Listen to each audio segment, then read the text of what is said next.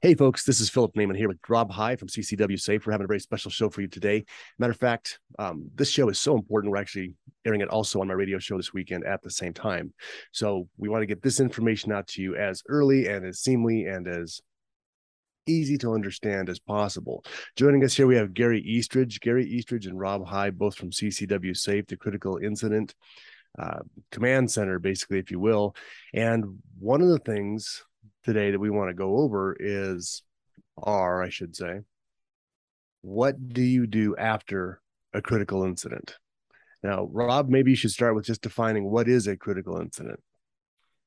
Well, for the purposes of what CCW Safe carries, it is a recognized self-defense incident, and it's going to involve whatever level of force utilizing a firearm. That Gary can tell you just as well as I can. We had hundreds and hundreds and hundreds of successful uses of a firearm without ever firing a shot. Um, and that could be the case in this instance as well. We have plenty of folks out there that, because of age or physical limitations or numbers of attackers, anything else like that plays into it, where it brings you to that point where your only option, you don't have an avoidance option in place. I can't move away from the threat. I can't vacate. The surrender portion of this, or the de-escalation portion of this, is out of the question. Somebody has to display and beyond, and actually even make just verbal notification. Step back. I don't want to hurt anybody, but I'm armed. I have a firearm. But we've talked multiple times about how many people in this world there are that's not going to deter them from whatever act of evil that they're actively engaged in. But especially if I've displayed that firearm, pointed that firearm, or had to discharge that firearm, and if it's something that rises to the level of us bringing critical response team members out there, it's going to be something that results in significant bodily injury or death. Is there something you want to add on that, Gary? I think that's kind of a big, wide open lane. Yeah, that's critical incident in general is, as Rob said, is an incident where somebody has suffered significant injury or death. As far as our post-incident guidelines, there doesn't have to be injury or death. There's still criminal repercussions for the actions, even if that firearm's not discharged. So it's very important that you establish that you are the victim and that you had to act in a lawfully correct manner, because ultimately self-defense is a legal defense to what would otherwise be a crime. I can't strike you. I can't use force against you, with certain exceptions, one of them being acting in self-defense. You mentioned a couple of words in there, brandishing and display. What is the difference? Depending on the state, the jurisdiction, most states, brandishing has more of in my mind, more of an illegal act connotation to it, whereas display of the firearm is to display the firearm for a certain result. In many states, to do so without legal justification can result in brandishing charges. In some states, they don't use the term brandishing. They just charge an assault if you display your firearm inappropriately or illegally. So could it be an illegal display of a firearm if somebody, say, is carrying and they lifted up their shirt or moved their shirt or jacket to, show somebody that in fact they did have a firearm? Yes, Didn't, it could be. they didn't put their hand on it, but just pulled their That's- shirt back.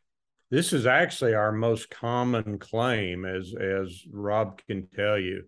Our most common claim is where a member perceives a threat, takes self-defensive actions to address that threat, the threat dissipates, and they immediately the other party immediately runs and calls 911 and 911 and says this crazy man or crazy person just pointed a gun at me. And that's why we advise members that if it's important enough to pull your weapon, whatever that weapon may be, it's important enough to make a police report, establish that what you did was legal in the act of self-defense. I did a seminar for the Inland Empire gun group here in Southern California, and one of the things we talked about was brandishing.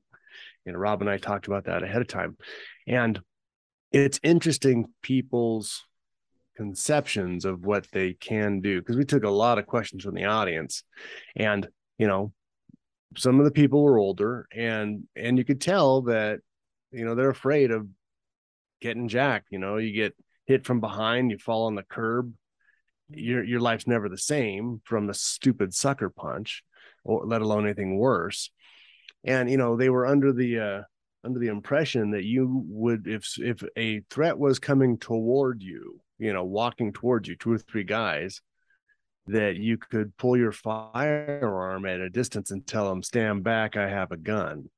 And I was trying to persuade them that may not be the best idea at some points. I mean, that's something that you resonate into, right? As Rob can tell you from the cases and the claims that we've had, there are, and this is one of the things we struggle when members say, can I pull my gun if this or that happens? Hypothetical questions do not have the details needed. Those details are going to determine if that act was justified. If somebody was at a distance, but they all had baseball bats and they're pointing at you and saying, we're going to get you, we're going to hurt you, yeah, that may be a justifiable act. But if they're all wearing baseball uniforms and they're carrying their bats over their shoulder and you're just scared, that's probably not a justifiable act. So those details are going to determine, and sometimes, as we've seen in a lot of the high profile cases, those little subtle details are what make the difference between a not guilty by self-defense and spending a significant time in prison. How do you help people understand the difference between a perceived fear and a real threat? Rob? Oh man. Again, as a trainer for the police department, that's something you probably had to do quite a bit. It is. I remember when I first became a firearms instructor, a question that my dad posed to me was, how do you teach them when it's okay to shoot? For me, that's always been a very simple, easy to understand answer. And it was when I have no other options at my disposal. That's the biggest thing. There are many times, and as a civilian, I don't have the obligations to plug in and do things that I was sworn to do as a police officer. There were times you'd get somebody that just doesn't want to go to jail, but we've not done anything to escalate to it's an arrestable offense. And there again, it's like the things Gary was just touching on, the what ifs and determining factors. There are so many things that go into making that determination on whether or not that's good. Yeah. And I hate to say it takes experience, because it's not something you want to have a lot of experience in. But let's pick this up on the next segment here, because I think this is really important for people to understand that your feelings may not matter in a court of law. It's going to be the facts of the case and what can be proved, right? Yeah. Hey, folks, welcome back to our podcast here. Philip Naiman with Rob High, CCW Safe, Firing Line Radio Show. We're having a good show here with kind of the heavy side, the responsibility side of carrying a firearm, and that's knowing when and where to use it. As Rob High just said, summarizing our last segment there, was when he had no other option. It's not the first option, it's when you have no other option. And Gary was about to make another point here before I cut him off so ruefully there. But Gary, why don't you go on with that? We get to ask these questions almost daily. When can I, what has to be present before I can take actions? Can I shoot here? Can I not shoot? Well, there's not a handbook. There's not a book that says, okay, if they're 9.5 feet from you, you can't, but if they're 9 foot, you can. There's not a book that says go to chapter 10, paragraph 1, section C, now you can shoot. It just doesn't exist. On top of that, as you brought up in the last segment, I'm 65 years old. So a threat I didn't bring up your age. That wasn't a personal thing. Well, it's starting to apply, and I have to accept that reality that my mobility is not what it used to be. My vision's not what it used to be. I have limitations that are now can be factored in. You just had a shoulder surgery too. Just recovering from Rob can tell you, when we get a few miles on us and some of the things we've done in our career, you start paying for it. Things start wearing out. And I just spent 5 months recovering from a shoulder surgery. You talk about vulnerable. My normal mode of carry was out because my right arm was immobilized for over a month. And then I had limited mobility for several months after that. So I had to switch to an alternative method of carry. I liked it. And his alternative method was a single point sling and a SBR. I thought that was a pretty good. Well, I had one of those, but I chose not to carry it. I switched to a J frame in my left-hand pocket. Luckily, when I train, I do train some offhand shooting. And this brings up another point in your training regimen. You need to factor in, what if I can't use that? What if it's my strong arm is disabled in a part of the during a part of the fight or whatever? And then all of this is things that you have to take into consideration before you have to start worrying about the post incident. You have the things that are happening right now and how to respond to that. And then you have a whole set of things that you need to do after that, in the days after that, in the weeks after that. And we've got some general guidelines on that subject. One of the things you were saying is there's not a book that says, okay, if this, then that. I mean, somewhat, but not really. But even as we've seen, whenever there's stress in training or stress in an incident, if there was a rule book that said these 4 things must be present in order to do this, you wouldn't remember what the 4 things were. You'd say, okay, there's 1 of them, or there's 3, or geez, where's the 6th thing? Because of the stress involved in that kind of a situation, trying to go through some kind of a checklist is going to be a negative for you anyway. You're going to fail. You're not going to remember it, or you're just going to get it wrong. Yeah. Most people, nobody trains with that kind of abilities. And that's why I believe it's important to kind of keep that simple as possible. Some offer very in-depth and detailed response on things to do. There's really about 4 or 5 things that you need to concern yourself with. But one of the other things you touched on, I believe, in the last section, and one of the things that I highlight in my presentation is perspective. Just because you see things one way, Rob may see it totally different. Just because, since there isn't a book that defines what a reasonable belief or threat is, your perception may be that you acted when you had to. My perception, and the people who may well sit on a jury judging your actions, their perception may be totally different. Yeah, that's absolutely perfect. For the context of the information that we want to press out today, though, let's address this like something happened to you, carjacking, and the guy's got knife, bat, pole, whatever, even a firearm that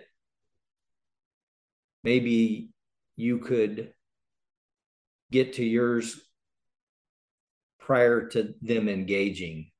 There's so many things about facing somebody that's armed, and if they are failing to heed verbal warnings and things like that, everything has gone as bad as it can possibly go, and you have to discharge that firearm. Whether you strike them, whether you injure them, whether you mortally wound them, whatever the case may be, our responses, once it goes to that extreme, are the same. It just is. And the very first thing is to make certain that I'm safe, that my loved ones are safe, that nobody else is under extreme threat at that time. The threat has been concluded one way or the other. They ran away, they dropped and quit the attack, they're injured, or as I said, they're mortally wounded. So step one for us is establishing that the threat is no longer a threat. And that comes also with making the determination that he's not acting in concert with somebody else. So I want to make certain that we've truly come to at least a pause in the incident. Is there a piece you want to add there, Gary? No, I think that's, establishing that everything that threat is gone, that threat has been neutralized either by them fleeing or you taking lethal force action. That's number one, is to assess that the threat's gone and your loved ones, whether they be your friends or your family, are safe. Okay. Where would you go next, brother? The next step is calling 911, and this is where things have the potential to get tricky. 911 conversations are not privileged. They can be used against you in the corner in a court of law. Wait. They can be used against you in a court of law, or they a lot of people will be used against you. Absolutely. I don't think I spent my last 7 years in the homicide unit. I don't think any call that was made by a participant in the incident, we listened to in the court during the prelim and during the trial. So it's absolutely admissible. And there never was a case you didn't do it. So it whatever is said, we've talked about this before a lot, Rob and I, and you, whatever said of the 911 is going to come back, and it's going to come back 18 months, 2 years after the fact, after all the news stories have happened, and to a jury who's had a fat breakfast and a couple of cups of coffee, and they're not worried about anything when they hear your call, right? So that's important factors to think about. Let's take a break right here, and we'll come back right after this. Welcome back to the CCW Safe podcast. For this next segment, we're doing a co-production today with Fire and Alarm Radio. My normal co-host here is Phil Naiman, and my partner in crime, Gary Eastridge, is with us, and we're discussing those issues post-incident, post-critical incident, and how to respond. Obviously, we started with making certain that the threat is no longer a threat in whatever regard. And then secondly, to making that 911 call. And Gary was touching on some points about that. And we were getting into the weeds a little bit about, in very significant cases, that this call is going to be played in the courtroom. It's going to be played at the preliminary hearing. It's going to be played in front of a jury at jury trial. It's going to be a piece of this packet. Something that a lot of people don't understand is that first reporter, the first person that calls 911, is many times looked at as the victim in this thing. Now, that can change very quickly depending on evidence at the scene and statements from bystanders or witnesses or whatever. And what we would train, because in law enforcement, we've talked about this on other shows, those guys usually are afforded 2 sleep cycles before they have to give a formal statement, because we understand what that trauma response is, and that things are not going to be exactly well thought out. It's going to, incidents get reported out of sequence, and if you don't understand how trauma responses are, you don't understand that that's really a very normal phenomenon. And on previous shows, we've touched on the fact that as Gary and I would respond to an officer-involved shooting, we're immediately responding to him or her as the victim in this thing. When we respond to anybody else's shooting, we are strictly there to investigate a crime. So Gary touched on the point earlier that this is a lawful way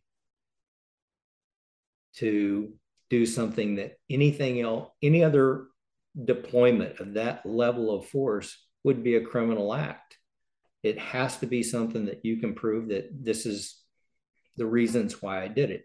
So on that part that you're hitting on right there, let's explain why, because maybe not everybody's heard that. If you do choose self-defense, what you're really saying in a court of law. It's what's called an affirmative defense. You're admitting that you took the action. I shot that person. Well, shooting someone is a crime with certain exceptions, one of those being when acting in self-defense. So you have to establish that. But by it being an affirmative defense, you've just crossed the first threshold that a prosecutor has to prove that you're the one responsible for the injury or death of the other person. So you've just admitted it. So if that jury's perspective is then that you didn't act in self-defense, now it's back to a criminal matter. And if they find you guilty, there's tremendous consequences. So, and you can't plead not guilty and then come back with self-defense. Yeah, I didn't do it, but if I did, I acted in self-defense. Most judges will not allow that in a court of law. Part of the things that I would personally want out there, whether it's on the 911 call or to the very first, and actually I would keep that 911 call very, very brief. very brief. And I've been assaulted. I had to defend myself. I shot this guy. He's still here. I need medical response and police. This is my location. This is what I'm wearing. I've secured my firearm. That's really enough. I really don't need to go into the full details of anything else that occurred right then. As such a critical thing that's occurred, you're going to see first responders coming in a little heightened. We know that I'm coming to a scene where there is at least one gun that's been in play and somebody's been injured to some extent with that firearm. So I don't want to be the guy that's sitting there pointing a gun at everybody as the first responders show up. I know how that goes. I know how I react to that. I know how almost every cop I've ever been around reacts to that. I don't want to get shot because I had to defend myself. So we're going to take that out of play.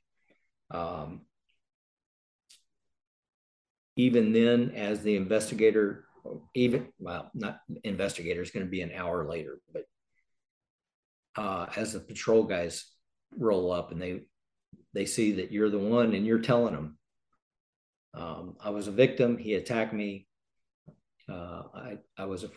I didn't have any other options. I wish this had never happened, but I shot him, whatever the case may be. Which is one of the real critical points too, to where, especially you have to consider you've just experienced the most traumatic thing you probably will ever experience. The average person will go their life and never have that. If they do, one of the habits that are human, almost a human trait, is you want to tell somebody. So it's real easy at that point to just go off and start talking societal ills, everything you think led up to this, politics, whatever. That's not the time. This is the time to express, hey, I'm too shook up to talk right now. Just the facts, ma'am. Just the facts. Unfortunately, people get what my dad used to call constipation of the brain and diarrhea of the mouth. And once they start talking, they can't stop talking. And I can tell you from firsthand experience as a homicide investigator, if I can wind you up and let you start talking, there's been a lot of people talk themselves right into prison. Yeah. and you know, obviously we're talking about the people who were innocent here and had to defend their lives, but the effect on your body, your adrenaline dump, you know, the fight or flight syndrome, you get so much of that in your bloodstream, and then it takes 30 minutes to an hour to come out. So just about the time everybody starts asking you these questions, I'm sure when you were doing your interviews, you saw this, that person's physically like shaking, you know, their body has these little convulsions as it's going back to a normal state, and it's very emotional.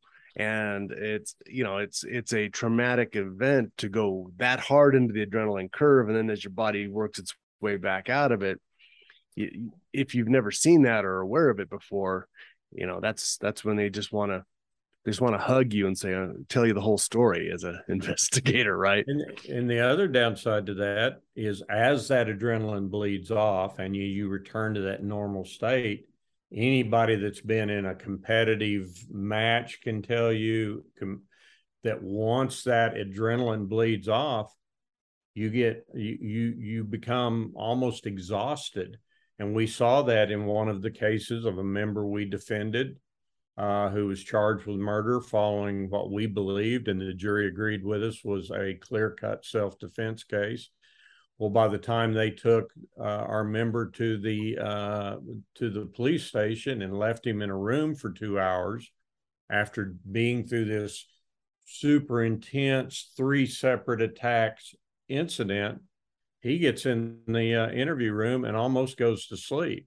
Mm-hmm. Law enforcement then, talking about perspective, saw that as a sign of, look how calm he is. Well, anybody that's been involved in an incident can tell you that once that adrenaline bleeds off, you're absolutely exhausted. Yeah. Yeah, that's a big deal. Now, I know that we're sitting here talking about limiting my engagement, my communication. There are other things, though, that I do need to make known. And Gary can tell you that once we show up and work a scene, when we leave, it's no longer an evidence. It's just gone. I can't recreate my evidence. I can't recreate my scenes. So let's bring that up on our next segment here, because that's a great point, Rob. Yeah. We'll be right back after this, folks. Welcome back. As we were cutting away to break, we were talking about things that can't be recreated. Evidence is one of those. If I don't identify certain things that are present at the time that the officers are, they may not comprehend the value of what that stuff was. So Gary, you've been involved. Mm-hmm. You have a guy that is deceased. Law enforcement shows up. You've given just the bare minimum. This is who I am. This happened to me. I had to defend myself. Are you finished? No, I encourage, there's some line of thought that says absolutely say nothing to law enforcement. I think that changes and shifts that perspective. What I'm going to want to do is express my willingness to cooperate. What Rob's touching on there is what we call in law enforcement a public safety statement. And that is things that will be pertinent to that investigator and the evidence technicians that they may miss if I don't tell it. If that person threw their weapon and it went into some shrubbery 15 yards away, I'm going to say he threw his weapon over there. I think it went in those shrubs. I'm also going to let law enforcement know it was just him, or it was him and 4 others. They ran that direction. They ran down that street. Just those little things. You're now establishing that you're the victim, but the trick, I shouldn't say trick because it's not a trick. The balance is to not go into detail while you're in that very heightened traumatic state. Express that cooperation. When naturally the officers, if you answer any question, they're going to ask more questions, and you have to politely and keeping things focused on you as a victim express to them, I'm too shook up. I need my representation. I need to relax, which may, or I say may, it very well could end up you being detained for an evening or two. Yeah. Well, and one of the surefire ways to get yourself detained is Gary's the responding officer, and I'm standing there giving this safety statement, and then he says, well, what else can you tell me about, what started this, anything else? And all of a sudden I just go, not saying another word till my attorney's here. What's probably your next step there, Gary? The bracelets. Yeah. Unless the evidence is compelling, yes. Unless there's a witness who can say, yeah, I saw that person attack Rob. All I have to go on is the fact that I have a person who is shot and a person with a gun who says, I'm not telling you what happened. So here's a situation, because I'm speaking as a civilian who's one of your clients, right? The CCW carriers nationwide are like the best, the most law abiding, right? They don't realize that as an officer, every single person you talk to is lying to you the entire shift. You haven't heard one truthful thing the entire day. So although they're standing there telling you the truth, they don't understand why aren't you believing me? Because you've been shellacked 10 coats thick with lies all day long, and you can't sort them out. You're going to have to take them downtown with his attorney. They can sort it out there, because there's just too much stuff that happens on the streets. And I know plenty of attorneys that will tell me that my client's not making any statements. Man, that's a red flag for me. I at least let's work this out and give me a time that we can get together and talk with you being present. I never had any issue with an attorney being present in an interview, not ever. People think that's a deal. There may be somebody I didn't care for on a personal term, but as far as the business end of things, they were doing their job and I was doing mine. Now, Gary put it really, really nice earlier when he was talking about, this happened to me. These are the things involving this. He threw the gun over there. I think I should stop now. I'm really, really shaken up. I'm having just this huge adrenaline dump. And I'm telling you, you don't got to tell them that, but it's one of those that I am really not thinking very clearly right now. I'm really very emotional over this. And just for my own protection, I want to give you full cooperation, but I'm gonna wait until my attorney is present. And we'll do that together. I'd even say something like, I hope you understand, because I assure you that officer skipped out here. What he was saying is he wanted to be able to protect himself.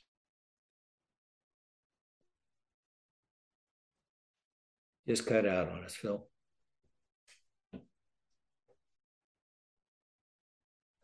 Anyway, moving on. The incidents occurred, even, let's say everything went just perfectly, and we're going to go in, and the officers, the investigator says, yeah, not a problem, you do your thing. He gives his business card to the attorney, or gives it to me and says, give this to my attorney, have him call me, we'll set up a time to make a statement and go over this. So beyond that, there's still things that I want to be very, very protective of. And that's still my story. You know, it's one thing, Gary and I work side by side every single day. And unless he's actually involved working my incident, it's not the time for me to go, dude, you won't believe what happened to me yesterday. Yeah. Keep that to yourself. That includes family. I really need to lock myself in a bubble until that interview's been conducted and we've gone over everything. And even at that, I don't want to get a whole lot of things out there. We all know, we've seen the little tests where you start on this end of a classroom and somebody whispers in the first guy's ears and gives him a little blurb, and he has the requirement to pass it all the way down to the other end, and how jumbled and distorted that becomes by the time it's gone around a classroom. And those people that don't understand the Fifth Amendment don't realize that if you're talking, there are only a handful of privileged conversations. Your attorney, your spiritual guide, what am I trying to say, mentor, and your spouse. If you tell your brother what happened, you've just made your brother a witness. Yes. And your brother can be subpoenaed to court. And unlike you, your brother can be forced to say what you told him. Yes. That Fifth Amendment is strictly for you, and it doesn't extend to witnesses. Yeah, absolutely. The next thing I would do on that is really strongly encourage you to avoid the media. I'd turn off the news. I would limit my social interactions. I want to keep, that's when I want to bring my bubble in. Close your Facebook page. Yeah. And that's exactly where we were going, is shut down all of your social media stuff and don't look at it. You're going to get so spun up over the things that idiots out there are saying about what they think you've done. And there's nothing in it except for heartache. You know, it's just going to wear you out, because it's like, holy crap, Phil said this, and he knows I'm not that kind of guy. You don't know how this stuff is going to blow up, and rumors are just that, and they're vicious. There's nothing good that comes from them. So just shut that stuff down. You got to do those things for self-protection. There are so many things that can be done, even pre-incident. You know, Gary and I have spoken on this before. You know, there's all kinds of little cutesy memes out there, and you get the guys. We get comments all the time on our newsletters or podcasts or whatever, where somebody's like, I'd rather be carried by, or I'd rather be tried by 12 than carried by 6. I'd rather not have any of it come up. I'd rather just walk away freely and be healthy and whole and happy and live my life. And so that's the way we've got to be. Folks, I want to thank my special guests, Rob High and Gary Eastridge, CCW Safe. They're the best people to have on your team, but I hope you never have to meet them. So have a great week, and we'll be back next week. Yeah. Thanks. Bye-bye, guys. Hey, I've got, if you want to continue your thought, they could cut that out for your podcast and continue. I just had to jump off the show on that part. If you want to do that, Rob, if you want to do any more, because you were on a roll, I hate to jump on that. I'd like to follow up a little more on that social media, because that's one of the things I kind of monitor our social media accounts for comments, and it amazes me what people say on an open forum on Facebook about what they would do. That is not, yeah. Let's just pick it right back up then. Yeah. You know, as we're moving forward, we'll continue this discussion regarding allowing access into our lives, into our incident, that are going to be detrimental. We do it, we don't even think about it. It's amazing the things that pick things up these days. I had discussion with Gary and some of the guys from the office yesterday, and we're just discussing the viability of a J-frame pistol. Great little gun. It's concealable. It's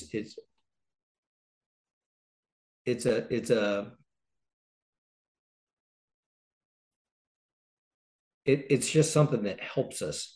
And we get into other things, and all of a sudden I look down at my phone, and I told Justin today, I said, all of a sudden I've got this message that pops up, and it's a sale on J-frame revolvers. You know, that's not necessarily the things that are going to blow up, but I can tell you, I'm investigating, and one of the first things I do is, it's like Philip Naiman, blah, blah, blah. This is where he's from. And I pass that off to our analysts, and they dig into your life. So all those data mining. Yeah. All those stupid things that I thought were just funny. I didn't mean them, but they were funny. These things are being used against me. Go ahead. I was going to say, I've got a couple of examples. We just ran a newsletter on aftermath, and about needing support in the aftermath. It sparked a lot of comments. One guy talked about I don't need anything. I've got a backhoe and a hole already dug, implying that he's going to bury the body. And then that was followed up with comments that said, no body, no crime. Well, I assure you that's incorrect.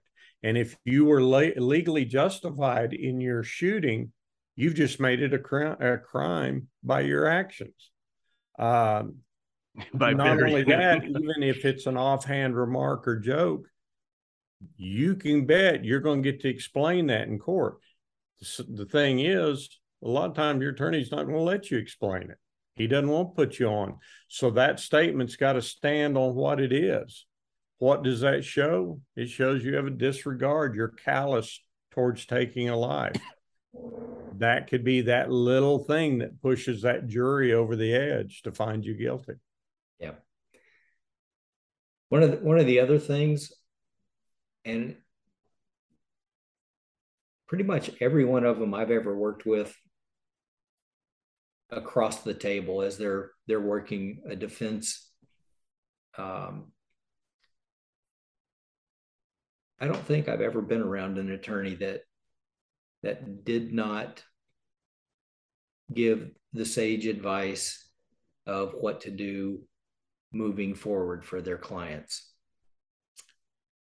And I can say that from working on the civilian side as well, working in the defense of people. Take that as gospel. When your attorney says, listen, I want you to do these things, I want you to stop doing these things, whatever that advice is lessons learned over time. And he's given that advice for a reason, because he's had to go fight the fight after somebody has done whatever that is that he's imploring you not to do. So follow that advice. Keep that circle really small. Protect yourself from the things that spin out of control, that become just absolute lies. But we've all seen those things. You know, it was one of the biggest obstacles in the George Zimmerman case, was all that stuff blew up, and then he was not intelligent enough to refrain from jumping in front of cameras and giving statements, and that stuff it just gets used and spun all the way out of control. You know, as Don West can tell you, we've had all kinds of things pop up with, you know, they're giving facts in the courtroom, and outside the courtroom, you still have people that are thinking, you know, he did this, he did that, you know, the dispatcher told him to do this, and this is what he did instead. And those things were all lies. It's not how that case proceeded at all. So if I avoid all those things, I don't have to worry about defending all those things.